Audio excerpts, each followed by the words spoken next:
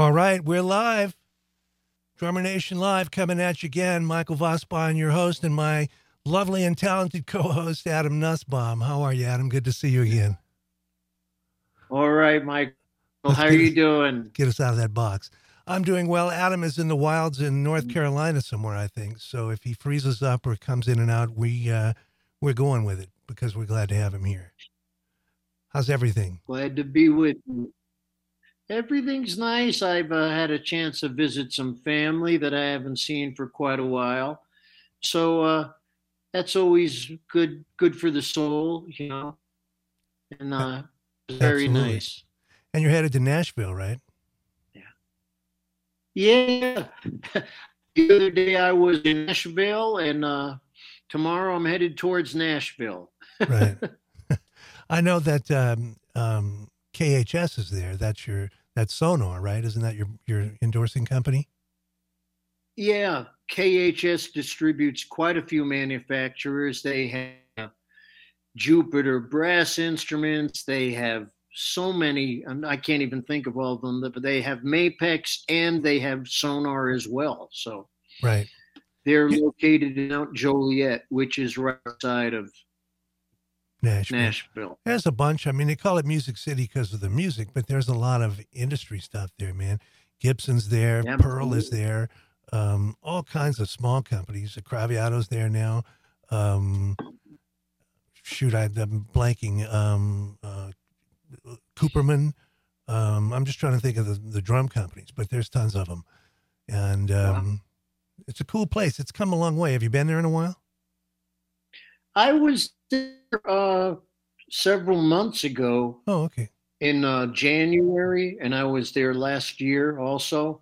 Mm-hmm. It's ironic that last year was the first time I was ever in Nashville. Oh, well, it's come a long way, man.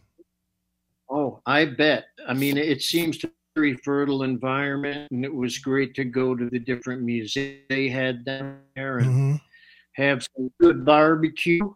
That's right. The Country Music Hall of Fame is there. It's amazing.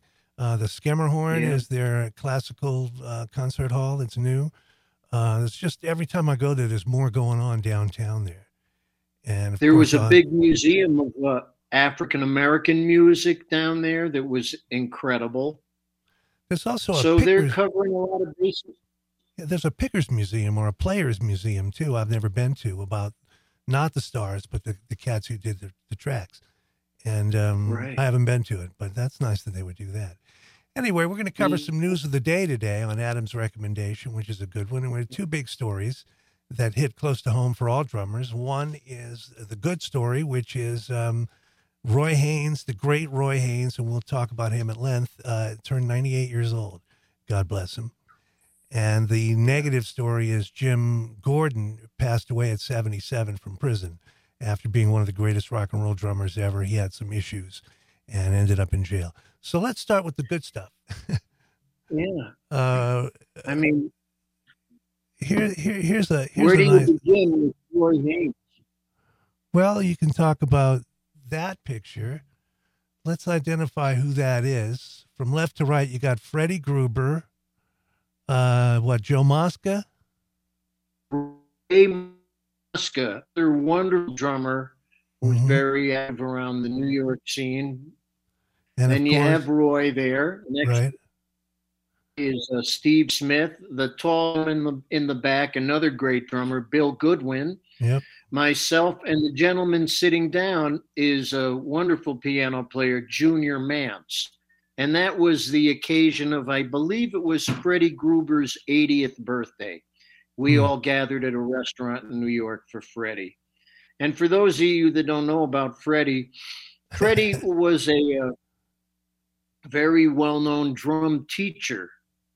And he was primarily based out in California. And so working drummers got with him. And he really seemed to understand mechanics very well in regard to the instrument. And people that you would definitely know of that definitely became even better than they already were people like Dave Weckl, Steve Smith. These people would all give it up to Freddie. He just helped optimize what they could do as far as their facility. And he was very close friends with Buddy Rich and Mel Philly Joe. So he was able to hang out with these a lot. And you know what they say, you can observe a lot by watching. That's another A-bomb. Adam's bombs. And Freddie was beloved in the industry, and he was absolutely a piece of work. But totally. he was a motion. One in a row. One and only Freddie.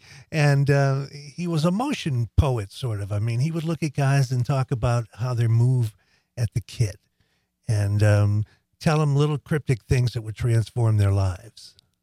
Yes, indeed. Absolutely. Absolutely. I first met him through Mel Lewis, having heard of him quite a bunch.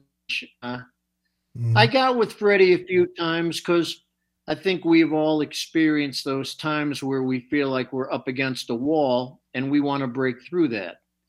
And he was able to give me a little bit of insight, like you said, dropped a few words on me and showed me a few little things. I have not explored them to the extent that some other people have. Mm-hmm. It definitely helped me. And Freddie's whole thing was, you don't want to be muscling what you got to do. You want to try to optimize things as far as rebound, try to let things work and guide things more than making things work. Mm-hmm. Because I think the key to longevity playing this instrument is to be as efficient as possible and not hurt yourself. Mm-hmm. And it was always cryptic too. Erskine tells a story about he starts dancing. He stands up and he's tap dancing. He says, "You get it? I'm not tapping. I'm dancing over the floor. I'm not on the floor. I'm not beneath the floor. It's all about lift, you know?" Yeah. Anyway, we're not here to talk about Freddie, God bless him, but Roy, let's talk about this gentleman here. Who on this planet has had more music go through his body than Roy Haynes? Roy, for people who don't know, played with Bird. He came up in the early 40s, well, man. He played with Louis Armstrong. He played with Louis Russell in the early 40s. I mean, grew up in Roxbury, Massachusetts. You know, he's there in the Boston area. And I've always felt there's a certain character to the drummers that come from up there. Of course, you had Alan Dawson. Mm-hmm. You had people that everybody knows about, Tony Williams. There was Clifford Jarvis. There was a drummer named Bobby Ward, who's not that well known. There was Lenny Nelson, who's still around. There was a drummer up there, Ben Grant. There was another fine drummer up there, Jim Zatano. There's a certain identifiable quality. You know, there's a lot of snap in what they do. It's a different sound, I think, is inherent any of the different metropolitan areas around the country. I mean, it's very easy to hear when a drummer's coming out of New Orleans. Absolutely. That's a very good point. Character. They sure do. And they used to say that about trumpet players in St. Louis. You had Clark Terry and Miles Davis. But Roy was called Mr. Snap Crackle Pop or something, wasn't he? Because of his. Sure. Yeah. I mean, you know, something that actually, to tie this into Freddie Gruber, Freddie said something to me one time, and I think it's very true. Some drummers are signature identities, and then many are wonderful conglomerates. That's not taking anything away from wonderful conglomerates, but certain people, you hear them, and within one or two bars, you know who they are. That's right. They have a sound. They have a special vocabulary. They have a way of articulating what they do on the instrument, the way they react and respond. Mm-hmm. And Roy was a signature drummer from the beginning. You can tell it's Roy Haynes' earliest recordings.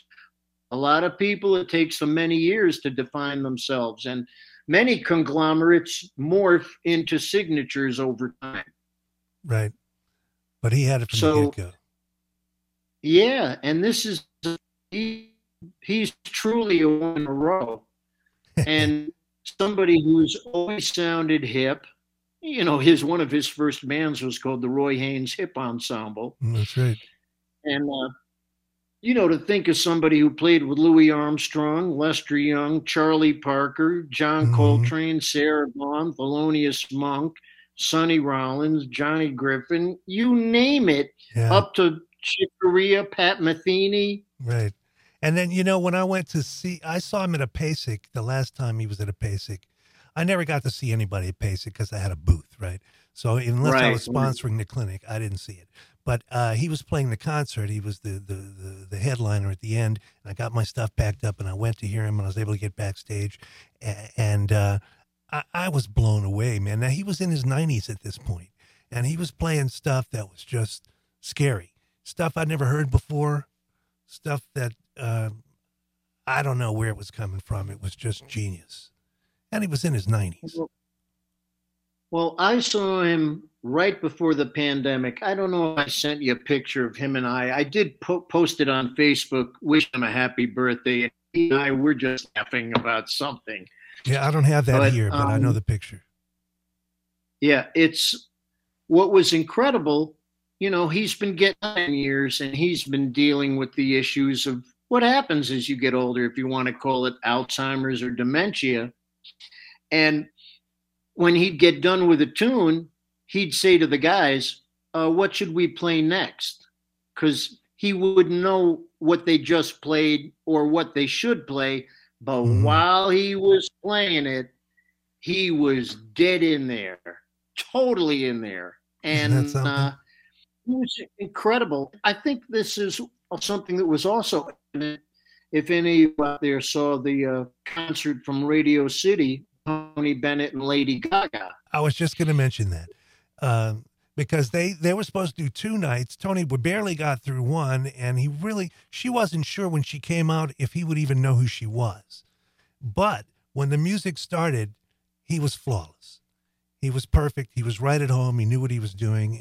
And off stage, they weren't sure he could even get through it. Yeah. I mean, I've heard that some of those issues regarding, some of the realities dealing with Alzheimer's and dementia, it's almost like peeling an onion. The things that are just happened, you don't remember. But the things that are deep in the cell and way down in your memory bank, you remember that stuff. You retain. I mean, the last thing Tony Bennett's going to forget how to do is sing "I Left My Heart in San Francisco." Last thing Roy Haynes is going to forget how to do is play. And it's very unfortunate that the pandemic happened, because I'm sure we would have been blessed to have him out there and doing stuff. I don't know if, what's going on recently, because for 3 years, everybody was just kind of put on pause, and I'm not sure we're going to see him come out again. But I mean, this gentleman has always been an example of somebody who had the amazing ability to hear so well and get deep inside whatever the situation was. When you hear somebody, you want to hear somebody playing it. You don't want to hear them playing at it.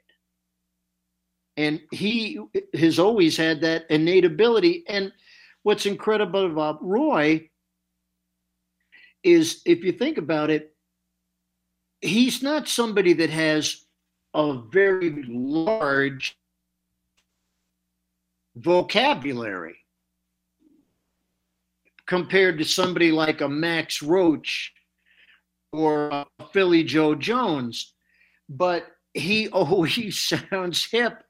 And the thing about Roy is, he has that unique ability of being able to accent or put any of his ideas kind of anywhere in the time that he wants. You know, if you have only one lick, but you can put it anywhere you want, start it anywhere, end it anywhere, depending on the tempo, you could have between, or the feel. If you're playing more eighth note music, 16th, you could have 16 options.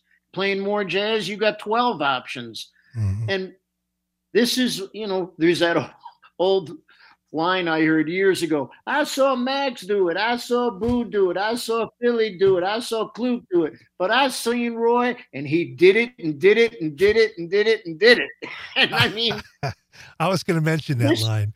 Yeah. But people need to know that that's part of his playing. That was the lick that did it and did it, did it, did it, did it, did it, did it. Absolutely. It was part of his unique vocabulary that a lot of drummers cop. Yeah. And it's also a funny joke. Yeah, and the way, to me, it's like Roy is always dancing over the pulse is so innately inside of him. When he's playing, he's always dancing around it. It's not like he's slugging out quarter notes and slugging things out. He's just dancing about it, so it has a lift and a certain quality to it that's fascinating. I mean, It's interesting if you go out and you hear different versions of Coltrane playing My Favorite Things, which primarily was Elvin. And when Elvin was unavailable at certain times, Roy was the main sub. And to hear his way of approaching it is wonderful. It's equally great in a different way. And it also makes Coltrane play different. Because Roy's sound is more open and lighter. Elvin's sound was a more darker and heavy. So what I find interesting is it brings out another aspect of what Coltrane was doing, which also shows people that have that incredible adaptability. I mean, when you hear Miles Davis with John Coltrane, Coltrane is the heat, Miles is the cool. Right. When you hear Miles Davis with Hank Mobley, Hank is the cool, Miles plays the hot. You know, to create that balance. Well, the greats can find a place that they fit in, that their voice fits in with everything else. And when you think about Roy and working with, you know, Louis Armstrong, Charlie Parker, that's a long time ago. Yet he's really maybe best known for Now He Sings, Now He Sobs, the great Chick Corea album, which is very modern. And totally. He just kills it. And, of course, he's got that feisty flat ride that everybody loves that's been tried to be copied over and over again. But you and I know that the cymbal is only one thing. I think you said it's the painter, not the brush, right? Yeah. I mean, but that record, I think, is essential listening for anybody that's serious about this instrument. And just to hear how they react and interact. And to me, the greatest musicians are the people that hear the best. Yeah, not just it's more about listening how than you playing, can right? react. Yeah, how you can react and respond to what's happening in the moment. And this is a process that you want to, which has to be developed by doing it. You can't practice it by yourself. It just so when you got Roy Haynes sitting there, you've got somebody who, you know, he practically played at the Last Supper. So, I mean, you know, how much more music do you want? You know, the new kid on the block, he's not going to know jack compared to what this guy knows. He forgot more than what most people know. Now, that's a great picture because that's a picture of a young Roy Haynes. I think that picture is from like 1949 with a young Sonny Rollins. Right. And who's the bass that's player? From I think the bass player, I can't really see it. I can't see. But I know there was a record date that was done for Blue Note, a Bud Powell record date. Bud Powell, the great trumpet player Fats Navarro. I can't tell who it is, but I'd assume it was either Tommy Potter or Curly Russell. They were very prevalent at that time. Good guesses, yeah. Here's another picture. Yeah, that's a little later on. That's the great piano player Bud Powell Mm-hmm. with Roy. I Wow. mean, these were, Bud Powell was one of the seminal figures of the bebop era, along with Dizzy, Charlie Parker, Kenny Clark, Mm-hmm. Max, Mm-hmm. One of the true Monk. pioneers. Yes. Oh yeah, these were true pioneers. That picture looks like it was taken at a gig. Yeah. Yeah, I mean, but a lot of people used to say, "Oh, Bud Powell was the Charlie Parker of the piano," but then other people said, "No, Bird was the Bud Powell of the saxophone." So Yeah. Bud Well, was very heavy. usually, well, very, yeah, very. There's a story where Peter Erskine, let's get this right, Joe LaBarbera and Jeff Hamilton were having lunch, and they're talking about. Let me get back to us, and they're talking about they all had played a club, Montmartre, in Europe, and it was like, okay, Jeff, who'd you play there with? Well, he played with Oscar Peterson. Oh wow, okay. Joe, who'd you play there with? Well, he played with Bill Evans. And Roy McCurdy was the first, the other person there. I'm sorry. Roy said, "Yeah, I played there too." They said, "Who'd you play with?" He said, "Bud Powell." and Joe said it got real quiet after that. Yeah. Because Now Bud Powell, even though they had played there with Bill Evans and Oscar Peterson. I mean, Bud Powell also was dealing with a lot of mental issues. Yeah, yeah. And I was very fortunate. I got to play with a great Danish bass player whose name was Nils Henning Orsted Pedersen. Sure, yeah. And known as NHOP. And when he was 15 or 16, he was working gigs, And he told me he was playing gigs with Bud Powell, and Bud would finish a tune, and then he'd say, "Let's play." They played Bouncing with Bud. And then when they were done, they would look at him and go, "Let's play Bouncing with Bud." It was like, "Wait, Bud, we just played that." Oh, okay. Okay. And then he'd play something else. But it was just phenomenal to just, the abilities that people have, crazy and genius have a very thin close-knit band. Yeah. Thin line. All right. Roy was also known for his sartorial excellence. Oh, man. He was in Esquire magazine, I think several times, as one of the 10 best dressed men. He always had some style and grace, this guy. Always hip, always clean. Yeah, look at that. Yeah, look at that, man. Look at that cat. All right, here's a few more. Let's go to Roy with Elvin. Well, yeah, that's there you go. That's a great picture. And Alvin would be the first one to say, that he was influenced by Roy Haynes along the way. Mm-hmm. And let's see, Roy was 98, so he was born in 25. Elvin was born in 27. He's a little younger. Okay. They were certainly contemporary. You could just see the love. Absolutely. With these guys. Yeah. Wonderful drummers. All right. World-class heavyweights. Now, who do we have here? There's another from left to right, Billy Higgins. Yeah. I mean, there's another man with a magical sound. We talked about him recently. Roy Elvin. Go ahead. Charles Wood. Charles Wood. That's Charles Wood with the hat on and the shades on the right. I don't know him. What's his thing? No, Charles Lloyd, a great saxophonist. Oh, Charles Lloyd. I thought you said Charles Wood.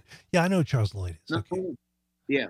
Okay. Sorry for those of you that aren't familiar with Charles Lloyd, one of his first working bands that was very popular had Keith Jarrett, Cecil McBee, then Ron McClure, and Jack DeJohnette. Yeah. And there's some wonderful. That was a great band. Yeah. You're not kidding. Yeah. All right. Well, Roy, we hope you make it to 100 and points further north. He's an American treasure. He is truly a one-in-a-row treasure.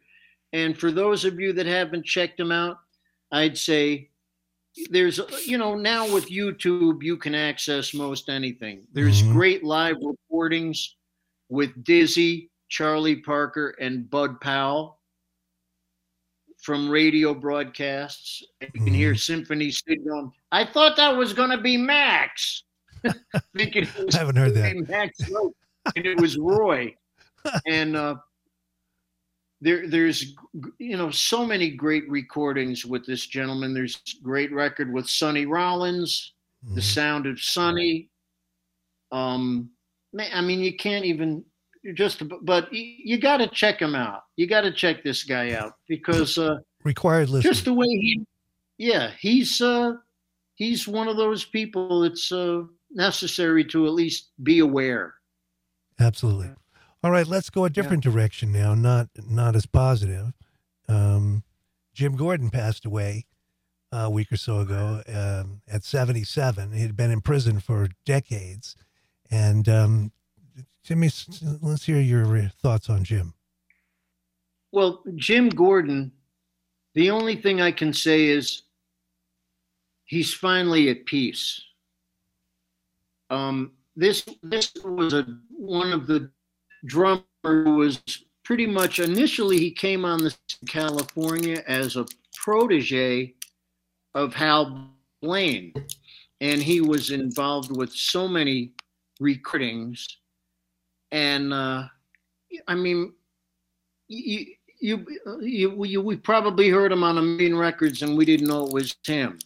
He was on Pet Sounds by the Beach Boys. He was on recordings by Bread, played with Cher, The Carpets, Judy Collins, talking about that zone, Donovan, Art Garfunkel, Carole King, Dave Mason, Maria Moldauer, Randy Newman, Harry Nilsson, Yoko Ono, Righteous Brothers. Then you go, and he was out hitting with B.B. King, Derek and the Dominoes, Crosby, Stills and Nash, Joe Cocker, Eric Clapton, Jack Bruce.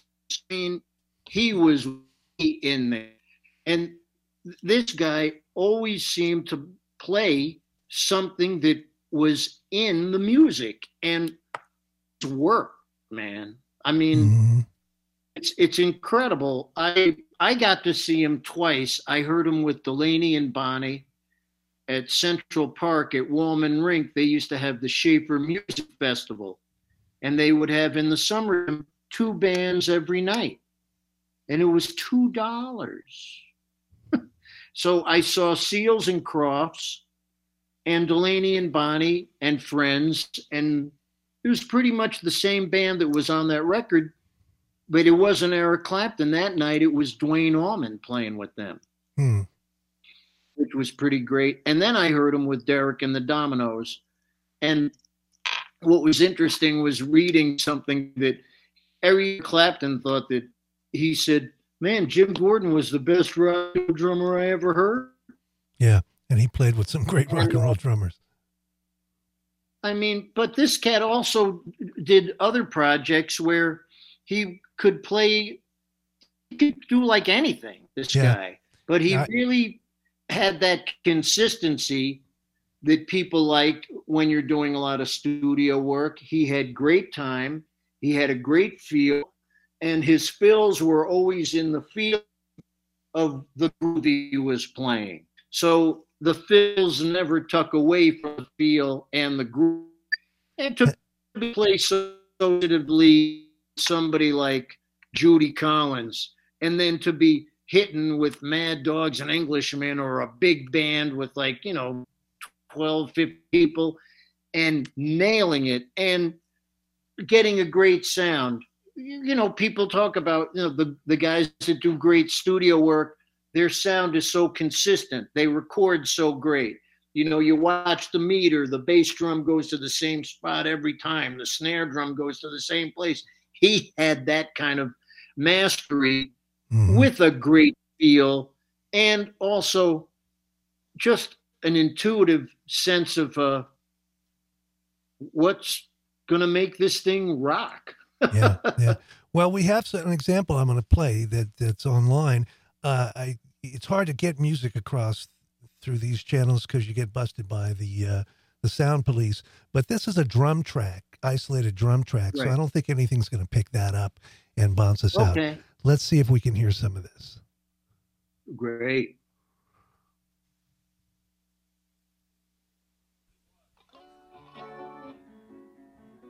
And this is just an isolated drum track from a George Harrison thing. So you're mostly going to hear drums.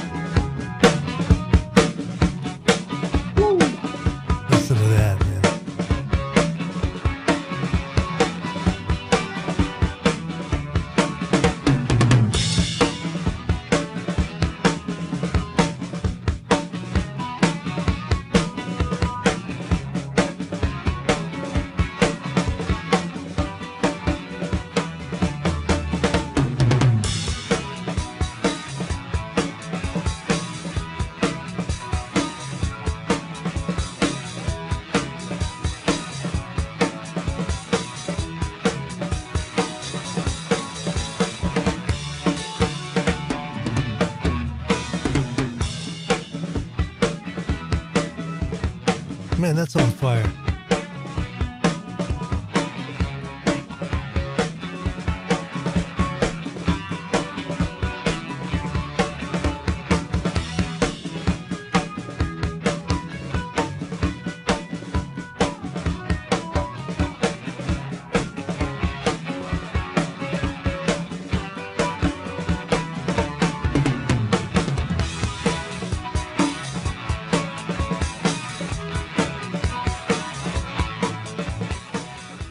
Okay, I'm going to turn that down now and go back to you and me. But as soon as I can get us there. Well, there's me. Let me get out of this thing here. Wow. Okay. I'm trying to do all my own switching and it gets crazy. Wow, right? What a track. I mean, no prisoners, no BS. Just way in there, and no Neanderthal man. This is like no questions here. Right, everything is spot on. It's strong, but it's also sensitive. You got those times where he's playing half the high, just little nuances in there, ghosted notes, but everything he hits is just solid, man, spot on. There's that sense of totally orchestrating a little section of the tune. Right. And he's spontaneously arranging, orchestrating. You couldn't write out a part better than what he's playing. Right. And that's why you see certain people on a lot of records. There was a great article somewhere where Andy Newmark was playing with somebody and recording one. I can't remember who it was. Might have been Carl Lyman or something. But he just wasn't getting the track together. So the producer brought in Jim Gordon, and who's a real drummer himself. You're breaking up a little bit. Let's back up on that. I'm not getting your sound. You're frozen. Well, these things happen. We'll see while Adam tries to get back in here. I'll tell you the rest of the story that was so sad is that Jim Gordon had alcoholism, drug addiction, mental illness. He was hearing voices, and eventually he killed his mother, and he went to prison for the rest of his life. So that's the tragic side of it. But we focus here on the artistic side of it, which was genius. So Whoops. Oh, Adam's out. Okay, we'll go back to me solo. There we go. So, we covered what we wanted to cover. Let's see if I'll give Adam another minute to get back in. We're 36 minutes in. But the 98th birthday of Roy Haynes, amazing drummer, and another amazing drummer with a difficult story, the passing of Jim Gordon at 77. Okay, well, we've completed the show. I don't want to lock Adam out. Let's have a commercial here. Hi, I'm Stan Kiowa, and welcome to the Professional Drum Shop. 1959 it opened up. Here we have Buddy Rich's the last set he ever played. Last gig he played with Mel Torme at the Palladium. I set it up for him. One of the most iconic pictures is this one. Joe Morello Clinic around 1963. Mr. Hal Blaine, good friends of the store for decades. The stories that go on, I mean, if these walls could talk, holy mackerel, we'd all go to jail. Hey everybody, how you doing? This is Bobby A, and today I wanted to tell you about how much I really love the Hudson Music digital app. Okay, now, check it out. It's an app that you can get for your device, and you can purchase books from the Hudson Music digital store and have them stored right on your device. The great thing about it is you always have it with you, and any content that might be video related or music related is right there at your fingertips. It's a wonderful resource.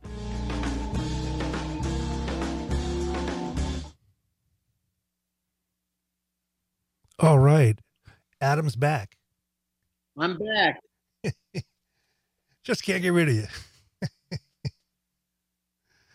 I was telling thought I was just. I was telling everybody we had covered most of this, but I'm sure you have a little more to say about Jim Gordon. You saw him a couple of times? Yeah, I saw him. I told you I saw him at the Walmart in Central Park for Music Festival for 2 hours. You were young though, right? Didn't he go away a long time ago? This was probably 15. It was probably, or maybe 71 too. I might have been a little before that. Yeah. And then I saw him at the Capitol Theater in Portchester, New York, which was great because he had the same acts that the Fillmore East would have. So they'd have maybe 2 acts a night. And as a kid, I was growing up in Norwalk, Connecticut, so I could take the train or walk right to Portchester. The theater was right practically a street from the train station. So that was pretty great. And he was playing with Derek and the Dominoes. And there was another band that played there that was called Hammer, Hammer. And one record on Bill Graham, I think it was San Francisco Records. And they were also fantastic. And that record, again, another great drummer. I can't remember who played live, but the thing I do remember that night, good as Derek and the Dominoes sounded, the guitar player from Hammer really smoked. His name was Jack O'Brien. I don't know what happened with this guy, but he really was. I remembered him more than Clapton's playing that night. Wow. You never know what's going to happen. Well, back to Jim in his playing, you hear certainly Hal Blaine's influence, and you hear the people who came later. He was a giant influence on Keltner, and you can hear Gadd stuff in there. I mean, he kind of sits right in the middle to me between Hal Blaine and Steve Gadd. Well, him and Keltner were kind of and I think they traded off a lot of different gigs at one time or another. You said Keltner? You broke up there for a second. Jim Keltner and Jim, I think, were pretty much contemporaries. Yes, they were, but Jim Gordon was a big influence on poor cat. Yeah. All right, and man. There were so many. Guerin, that's another great. Oh, Johnny Guerin. Yes. Yeah, sure. Yeah. That's another one in that style. Yeah. Yeah. I mean, these guys could cover a lot of territory and be, the term I like to use is they're playing it. They're not playing at it. Right. And it's something you can really, and the story I wanted to say was he knew Mark, and if he could in the booth and watch him cut this track. And the producer was somebody who just was notorious for wanting multiple takes. And he said, Jim would hit the snare drum in the same place every time, no variance, the groove, the sound, the consistency on all levels. Mm-hmm. He said it was like a great lesson, which is something that happens when you get to sit next to masters do their thing. You get a lesson. Absolutely. They don't have to tell you what they're doing. If you got your ears open, you can hear it and see it. And it's right in front of you, man. Yeah. Pictures worth 1,000 words. And, there's no substitute for being in the room. And, thank God we have this medium now where we can talk to people all around the world. But, for those of you drummers out there that haven't been out and listening to live music, go, if any of the elders are ever around, go see the oldest guys first. Right. I'm happy to say I've seen all the great jazz legends and drum legends for all styles that I've been able to see in my lifetime. I rarely would I pass up an opportunity to hear a great drummer. And you have to do it. Goes without saying. There's no substitute. Yeah.